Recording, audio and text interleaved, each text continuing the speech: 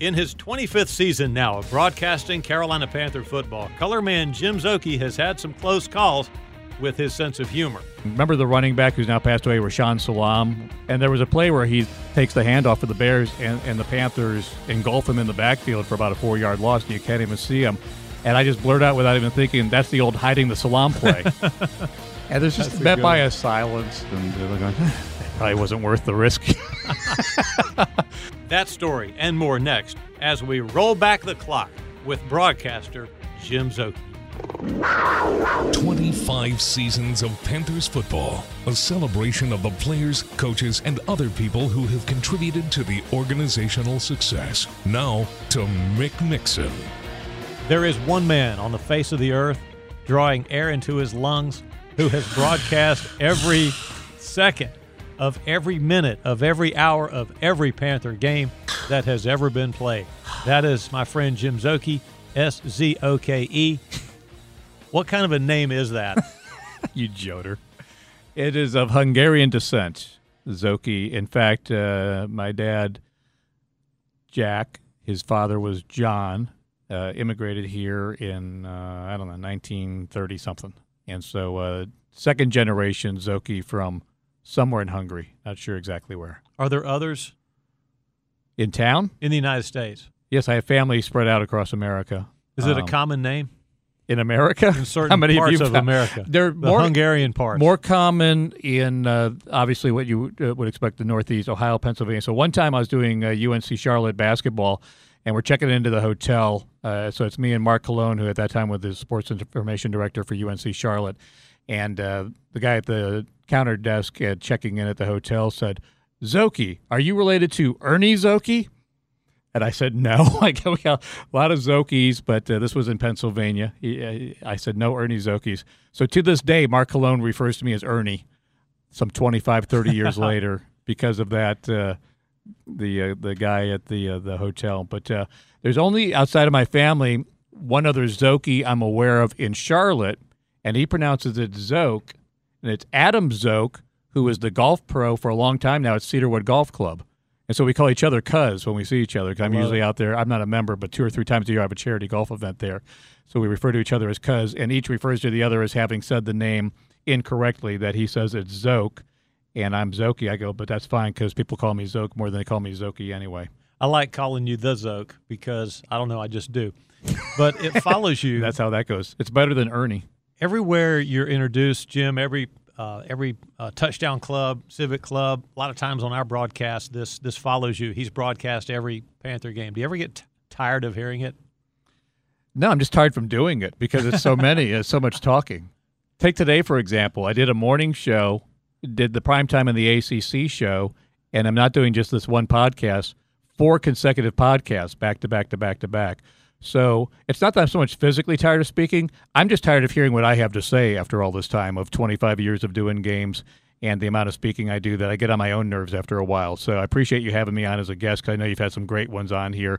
I'm guessing this was just kind of one of those weeks where you couldn't get John Casey or Jake Delhomme or somebody to come by, but I appreciate the additional airtime. And, of course, want to mention before we forget, I don't think we will forget because he's not sitting too far away from us, David Langton, our producer, who's in charge of all of us here, has also attended and worked every single Panther game over what is now the 25th season of Panthers football. That list is getting smaller. Don Toner in the equipment room, he'll be our guest on the podcast because we are celebrating 25 years of Panther football with some of the great individuals that have helped make this such a special place to work. What were the early broadcasts like, Zoke, back when you guys were still trying to sort of figure out and the excitement of NFL football in the Carolinas was running around rampant? They were horrible. I'm just kidding. They were, David has been putting this together from the very beginning. And David, as you see, runs a tight ship, did it 25 years ago, does it now. Even then, we've always done a 3-hour pregame show. That's never changed, never varied. The early broadcast crew, of course, was Bill Rosinski, who you've had on this podcast before, Roman Gabriel, who lives out near Myrtle Beach, I think in Little River in particular, but I keep up with Roman from time to time. Just turned 79 years old about a month or two ago. And Roman did the first 7 years with us. But it was fun. And every as you know, you've worked with Woody Durham and different people through the years. Every group has their own dynamic. And, Bill, with that big voice, that big presence, brought a lot of NFL experience right out of the gate, having done national network games for Mutual and having done, games for the Atlanta Falcons for years, of course. Roman, a former MVP in the league. Now we're back to having Jake Delhomme, a quarterback in the booth. And then 17 years in between with Eugene Robinson. And we, of course, to this day, work with Eugene doing our Panther Talk show and hanging out with Eugene every single week, and he brings such great insight to anything that he adds to a broadcast. But there was a newness. The difficulty in the first year was that we had 21 road games. We had Canton out of the gate for the Pro Football Hall of Fame games. We had 5 preseason games. Home games were played at Clemson, which was harder to get to than San Francisco because of I-85 construction and trying to get back and forth in and out of Clemson. They just couldn't handle the traffic load with the construction down there. So that first season felt like about 4 seasons because of just the amount of time we spent on the road. We never had a home game until 1996 when then Erickson Stadium was built. So that was a difficult, long year. Everything was new. Everything was an inaugural this, a first that, first touchdown, first win, which took 5 losses to get to, first everything. First away game, first home game, first preseason game. Bob Christian scored the first touchdown in Canton.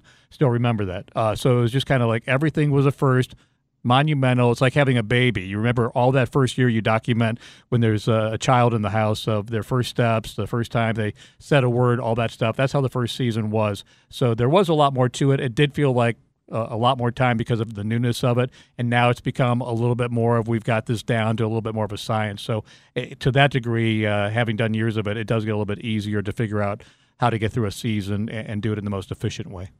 Color analyst and host of the pre, half, and post-game shows, Jim Szoke, with us on the podcast. So Roman Gabriel was a big personality back in the day, especially for people of our age who remember number 18 with the Rams. What was it like in the early days going on the road with Roman Gabriel? It was like, to some degree, traveling like what I imagine it had been like Joe Namath back in the day. I mean, he was viewed in that same light. And I can't tell you how many road trips, to your question, or even home games, where we'd be walking to dinner, be in the hotel lobby, and this couple would walk up with their baby and meet little Roman, meet little Gabe, meet little Gabriella, wearing 18 jerseys, wearing number 5 Philadelphia jerseys wherever he went. He was a national icon. It's just been the fact that it's been so many years have passed by, that it's been 50 years since his 1969 MVP season. There's a push to get him into the Pro Football Hall of Fame now, and he deserves to be in there, by the way, because they're talking about doing 20 for 20, that they would add 20 members, and Roman certainly, by that number, you would hope would get in finally after all these many years. But as you said, Roman is a big, kind of like a lot of the classic old-time football players, that old rub dirt on it, had, I think, I'm not exaggerating when I say he had 16 surgeries, and they weren't good surgeries back then. The classic leave the cotton ball in, get a staph infection kind of surgery. So I know your medical prowess, that would probably be something you would have a fun time talking to Roman about. But he was just a funny, bigger-than-life personality. He was in a John Wayne movie, The Undefeated. He was on Gilligan's Island. He was on Perry Mason. Again, these are all one-offs where he would do shows. But playing for the L.A. Rams, he had a little bit of a celebrity status that comes with playing in Los Angeles that carried with him during his career. So it was a lot of fun. And he lived in Fort Mill, so he was here local for all those many years and was a big part of our first 7 years and a lot of fun to work with. Everyone knows you have the sense of humor. You're a brilliant counterpuncher, rapier-like wit, constantly honed to razor-sharp edge. That's already come through here on the podcast. Have you ever gotten in trouble for something you have said on the Carolina Panthers radio network? Nothing like detention, more like stay after class as opposed to getting full-on detention. There was one comment, and I didn't get in trouble for it, but I did have a couple people use the term drove off the road when you said it, spit out the coffee kind of thing. Remember the running back who's now passed away, Rashaan Salaam, was the former Heisman Trophy winner with the Chicago Bears. Oh, yeah. And there was a play where he takes the handoff for the Bears, and the Panthers engulf him in the backfield for about a 4-yard loss, and you can't even see him. And I just blurred out without even thinking, that's the old hiding the Salaam play. And there's just met by a silence, and they're going, that probably wasn't worth the risk. So there were times like that. More lighthearted gaffes. We used to do a Thursday night show at Longhorn Steakhouse on Moorhead Street down from here with Bill Rosinski and Bill Polian. And it was in front of a live audience that'd be eating their dinner. And the segment was brought to you by City Chevrolet. And it's September, October, November, some point middle of November, we go to break. And every single break, back after this, brought to you by City Chevrolet. Except I don't say City Chevrolet. I say Chevrolet. And the restaurant falls out. I got Bill Polian, the general manager, Bill Rosinski, just falling out laughing at me.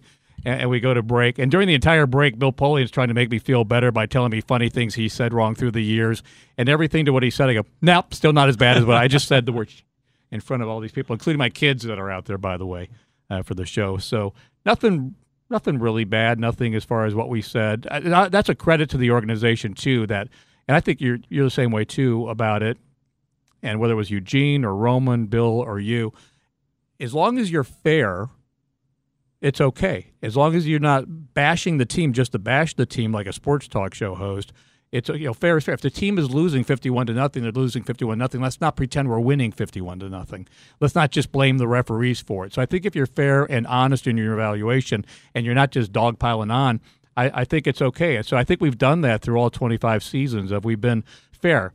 As we often say, we're Panther fans. We're the Carolina Panthers radio network. Don't come looking to us to give you Tampa Bay hoopla. We're just, when warranted in the moment, we will. But we want to see the Panthers win. I know when you call a touchdown play, the level of enthusiasm of the Panthers' Cam Newton scoring a touchdown versus if Jameis Winston scores one will be markedly different. This is not a national broadcast where we're 50-50. So we're Panther fans. I think we treat it that way. We want to see the team win, but yet we're fair. And I think that's a relationship. We have the audience to relay the story accurately to you. If the team is losing and they got 15 penalties, we need to tell you. If the team is losing and they fumble the ball 4 times, we got to talk about it. And again, there's a way of talking about it without just bashing the team. And I think we've kind of walked that balance correctly, I think, for the most part over 24 years. All the guests on the podcast are an important part of the history of the franchise. That's certainly true for you, the Zook. As we wrap up with you, what is it about being a sports announcer and calling games representing the Carolina Panthers that you love? I love the NFL as much as I love sport. And I actually grew up playing a lot more baseball and basketball through high school than I did football. So those were my main sports. And I always actually envisioned myself as a baseball announcer. I used to call fake baseball games into a tape recorder with my childhood friend Brian Welty. We'd take turns like they do in the broadcast booth. They take it to the middle innings now. Yeah, Here's Brian Welty. Let me hear a bit of that. Well, I'd have to find the tapes, and I don't have a Radio Shack to find a cassette recorder for it. But it was just little kids calling baseball games into it. I always loved football as a fan the most, which is surprising because I grew up in Cleveland where the Browns had either awful teams or good teams that suffered heartbreaking losses. It was never the full-on winning. So the fact that I'm even a huge sports fan is a testimony to me that I was able to endure all of that. So I love NFL. I get a big charge every Sunday, or in this case Thursday, of going into NFL stadiums. And I think to myself, it's expensive to go to these games and to park and to eat as a fan. And I did that growing up, going to games and going downtown and all that stuff. So I appreciate the trouble the fans go to and the fact that they appreciate this as an entertainment option. That means a lot to them. So to have the honor, I would call it, of being paid to work it and go to the games and sit where we do and to get to call football games is fun. And I've been doubly blessed in that you included, as much as anybody, have so much enjoyed the work relationships we've had, because we've all in this business worked with some people that have really big egos and they're not that fun to work with. I've been really fortunate to work with a group of people on air and off air who are really great quality, lifelong friends who talk about Bill and Roman and you and Eugene. And now we had Jake and Jordan, past, present, and just getting underway with a new group this season. Really good friends and people I really enjoy having dinner with and hanging out with and calling a broadcast with for 3 hours. So it's been great. And the organization overall, we've had ownership changes and all the many changes through the years of people that, as you mentioned, there's only like 4 of us who've been to every single game. The people have come and gone. It's just been really first class, and it's been fun. And it's not as fun when you're 1-15 or 2-14 as it is going to 2 Super Bowls like we did. But just enjoy the fact that to get to work at football at the highest level, broadcasting at the highest level with really good people who are really good at what they do. Speaking on behalf of all those people you mentioned, Zook, it's our honor to work with you, to watch you work, to listen to what you do, and to be friends with you and Sandra. So thanks for being on the podcast, and we'll see you pretty soon in a broadcast booth not far from here. See you tomorrow. We'll continue our historical perspective of the first quarter century of Panther football next time, right here on the podcast.